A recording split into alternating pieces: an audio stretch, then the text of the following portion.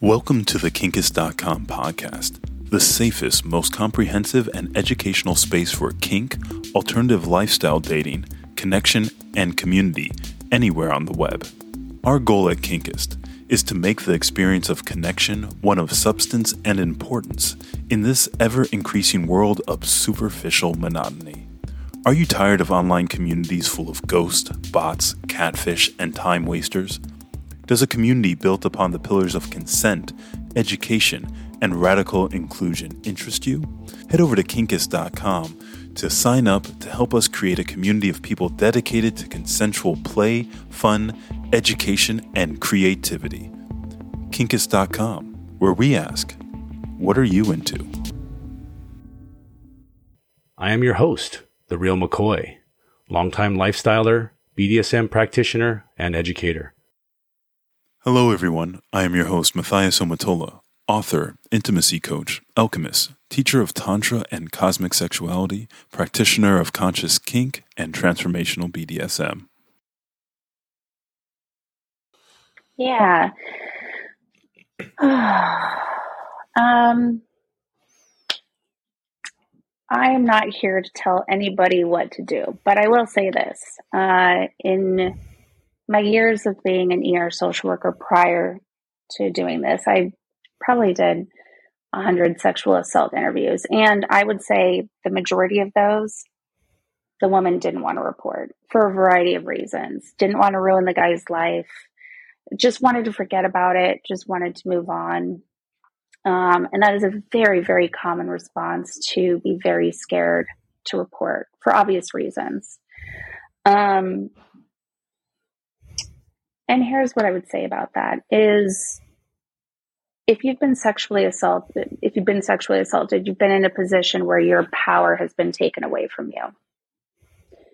One way to get that power back is by holding that person accountable and taking control. The other thing I would say is, when people are perpetrators, the only way they're going to stop is when somebody makes them stop. And that is by people coming forward and reporting. Statistics are like 1 in 6 women have been sexually assaulted, and those are only the reported ones. So you can only imagine. I can only imagine, having done well over 100 of these. Most of them don't report. That statistic is probably more like 1 in 3, not 1 in 6. So I would say, do whatever feels good to you. And this is an opportunity to take that power back and that control that was taken away from you, and make that person pay for assaulting you. Thank you. That's a really, really heavy subject. When I was growing up, I was an HIV/AIDS peer mediator, and the numbers that you mentioned, it seems like it's even up from there. It was like 1 out of 3. It was, or even half at some point. They were, estimates that a woman's first sexual experiences through molestation or rape or some type of assault. And then for young men, it was like a quarter. So it was like something that it happens very frequently.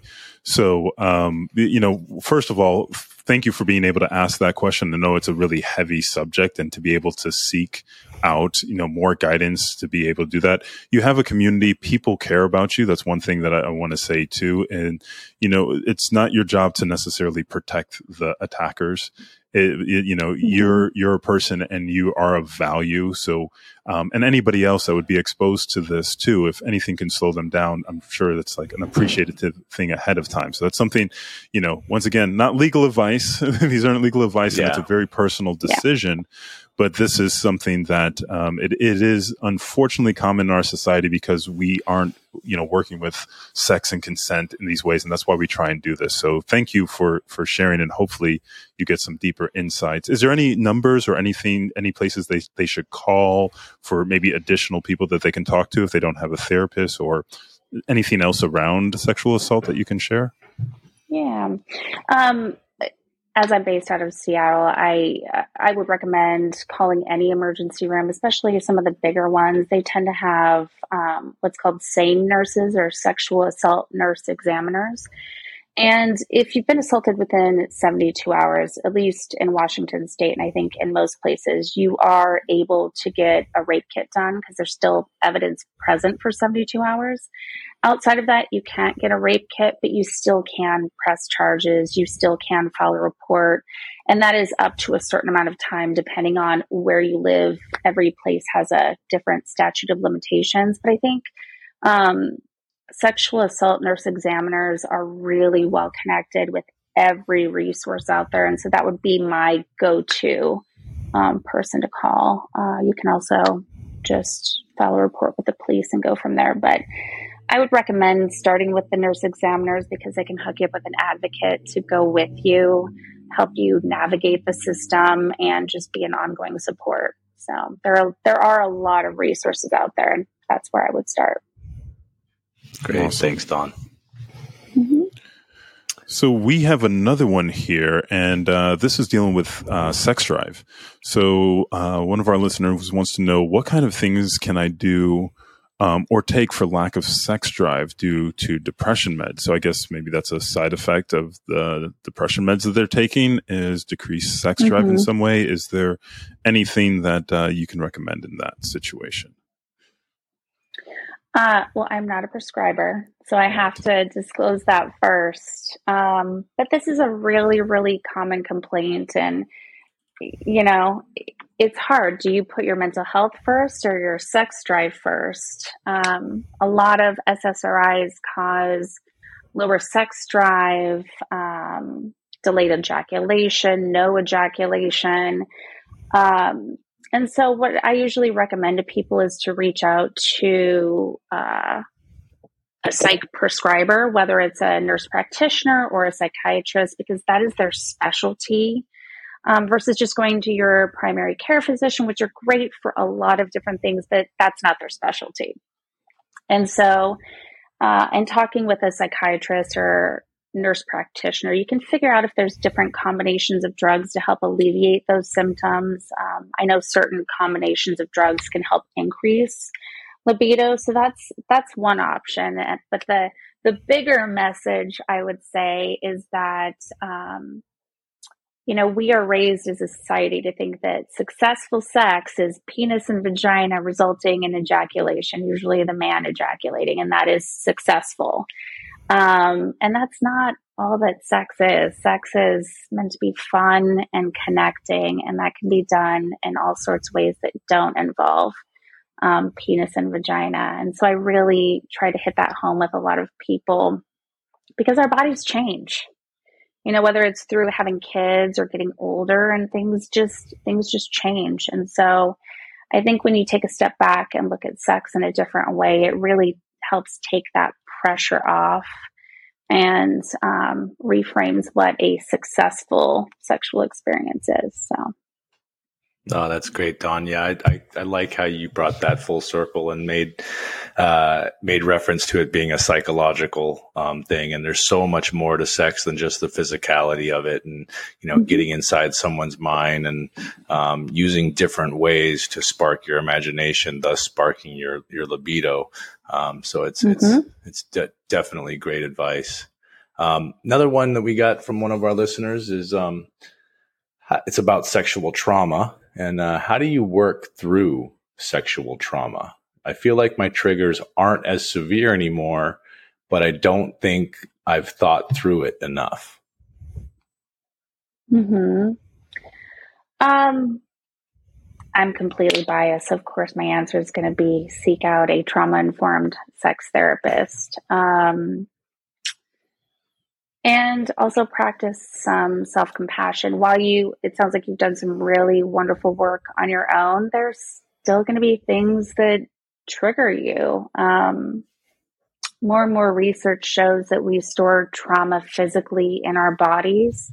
And sometimes you may think, oh my gosh, I've done so much work, I'm doing so great. And then something unexpected happens and you're triggered again.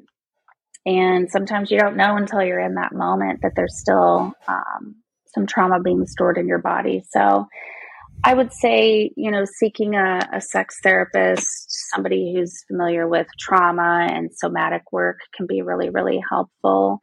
and also practicing a lot of self-compassion and kindness when you do get triggered, because you're not broken. You're just releasing energy that's being stored in your body through trauma. Yeah. Would you say that what would you say is the best way to seek out a sex therapist or someone that can help somebody in this area? Yeah. I would definitely go to the ASECT website. ASECT is the National Board for Sex Therapists. You can also go to Psychology Today. It's a really great resource where you can filter in your insurance, whether you prefer a male or a female, that you want a sex therapist who specializes in trauma. It's really like a dating site for therapists. And I think it's a really great way to hone in on people who maybe take your insurance and specialize in things that are important to you.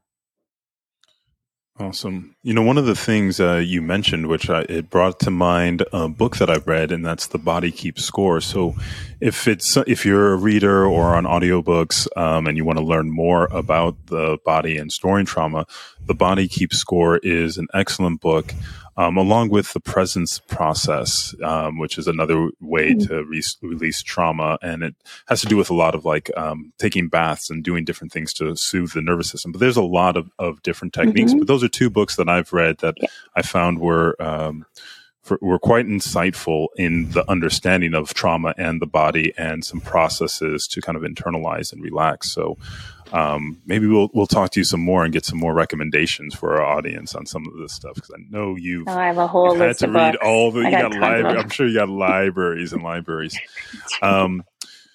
We do have another question here, and that takes care of the sexual trauma one. And this one now moves kind of more into the world of fantasies, kinks, and communications. And that is, what are some ways I can broach some fantasies and kinks with my partner if I know that these things my partner is not really interested in trying?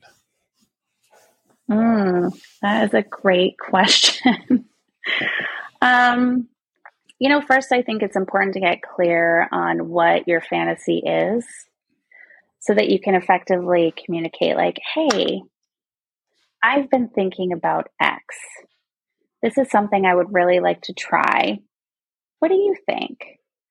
And I also, again, go back to maybe doing a BDSM checklist, because a lot of fantasies are included in there, and comparing it with your partner and really starting an open dialogue about it. And maybe being open to that your partner may not be into it, but you don't know unless you ask, and you don't get what you don't ask for. So first getting very clear and confident on it, and then advocating and asking for it. And if your partner can't meet that need, is there another way that you can get that need met? And then maybe negotiating that with your partner. Good advice. So you're saying there's still hope, not just.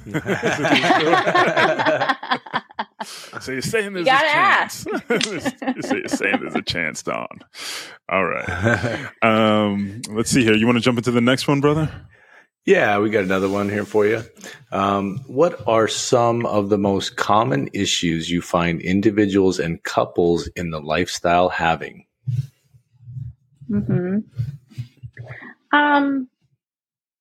A lot of it has to do with jealousy, navigating jealousy, because it's going to come up. It's going to come up. A lot of it has to do with false narratives that come up with people. A lot of times the folks that I see are people pleasers and recovering people pleasers, people who have been raised with the narrative that they may be too much or not enough. And those false narratives play out in their relationships, and usually non-monogamy is a very fast way to find out what your insecurities are. And so navigating those, working on communication. A lot of people in the lifestyle, if they are people pleasers, don't even know what they want, because they're so focused externally on, well, what do you want?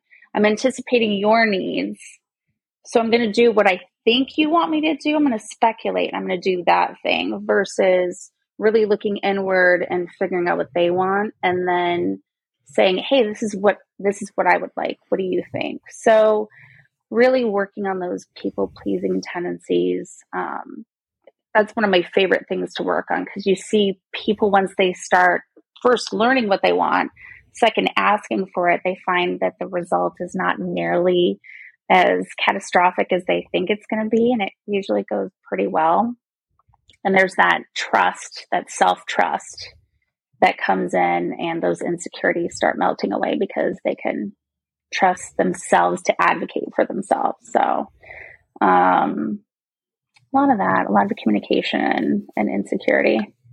I think we've all experienced something like that, probably. So, what would you say? No.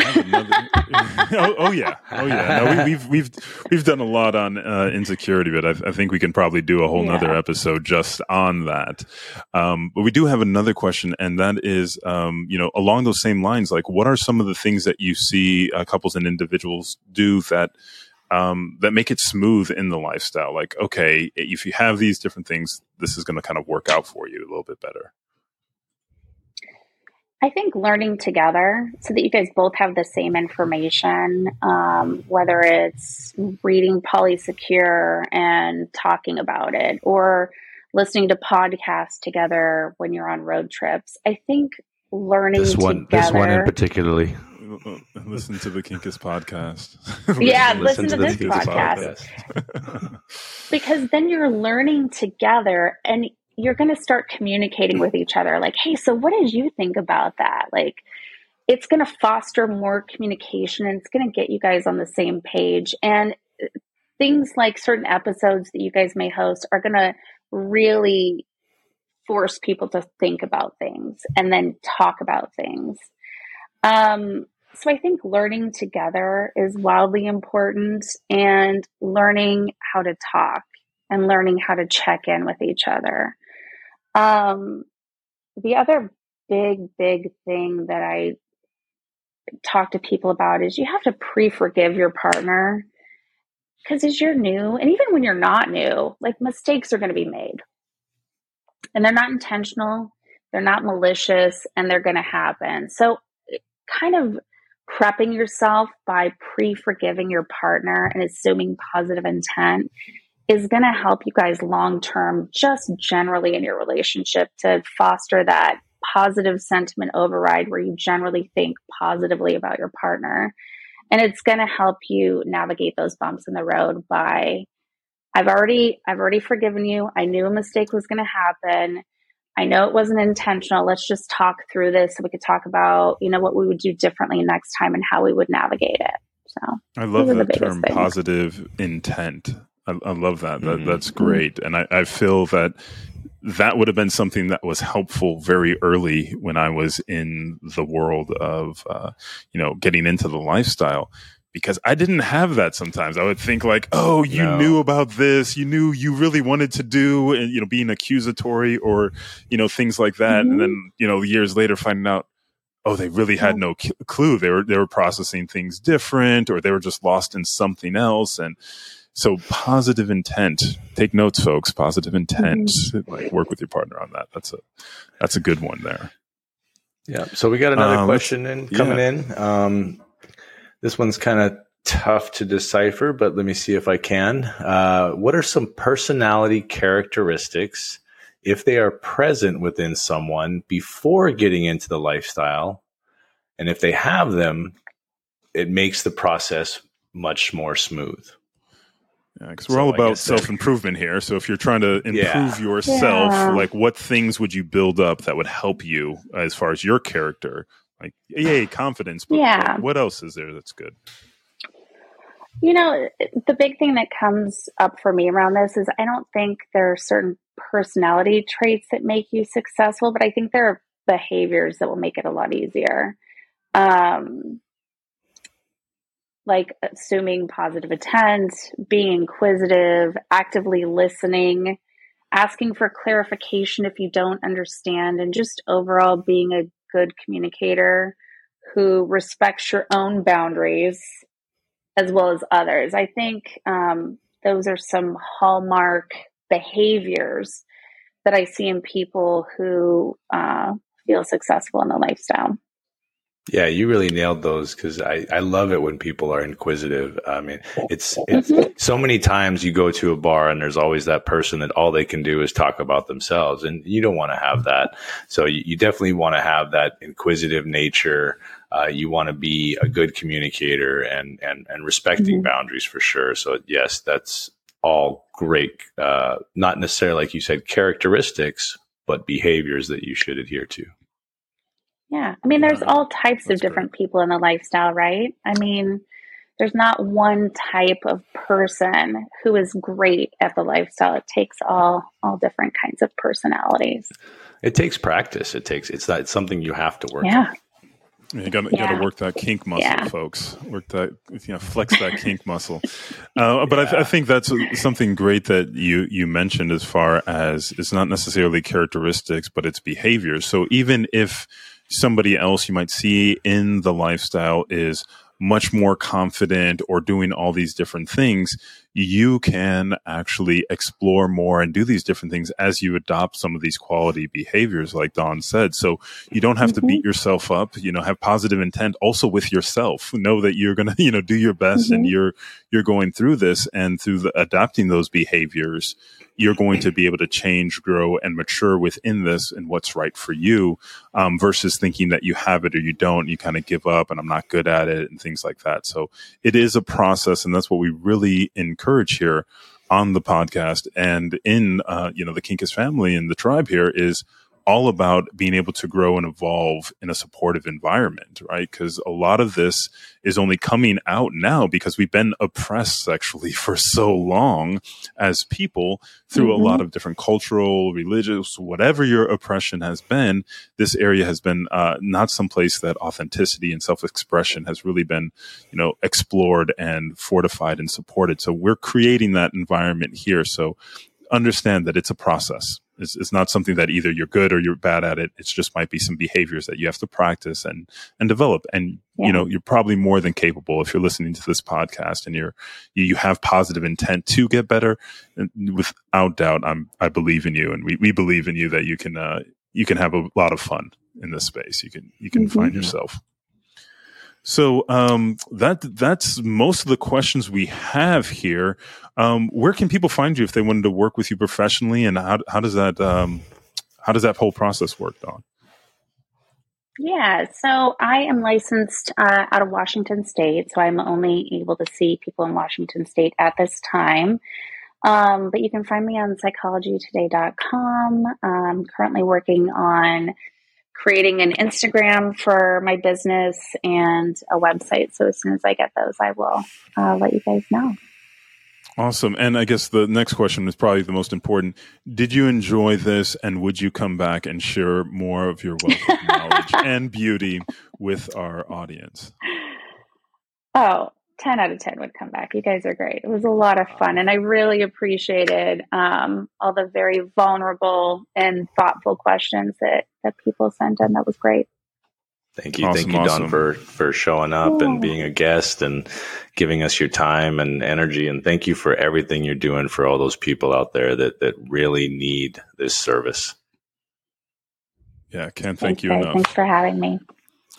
So make sure to tune in next time on the Kinkus podcast, and make sure to join us on our Facebook group, as well as sign up so we can give you guys the latest and greatest updates. We're going to be going through a little website refresh here to make the podcast and the different topics a little bit more accessible here.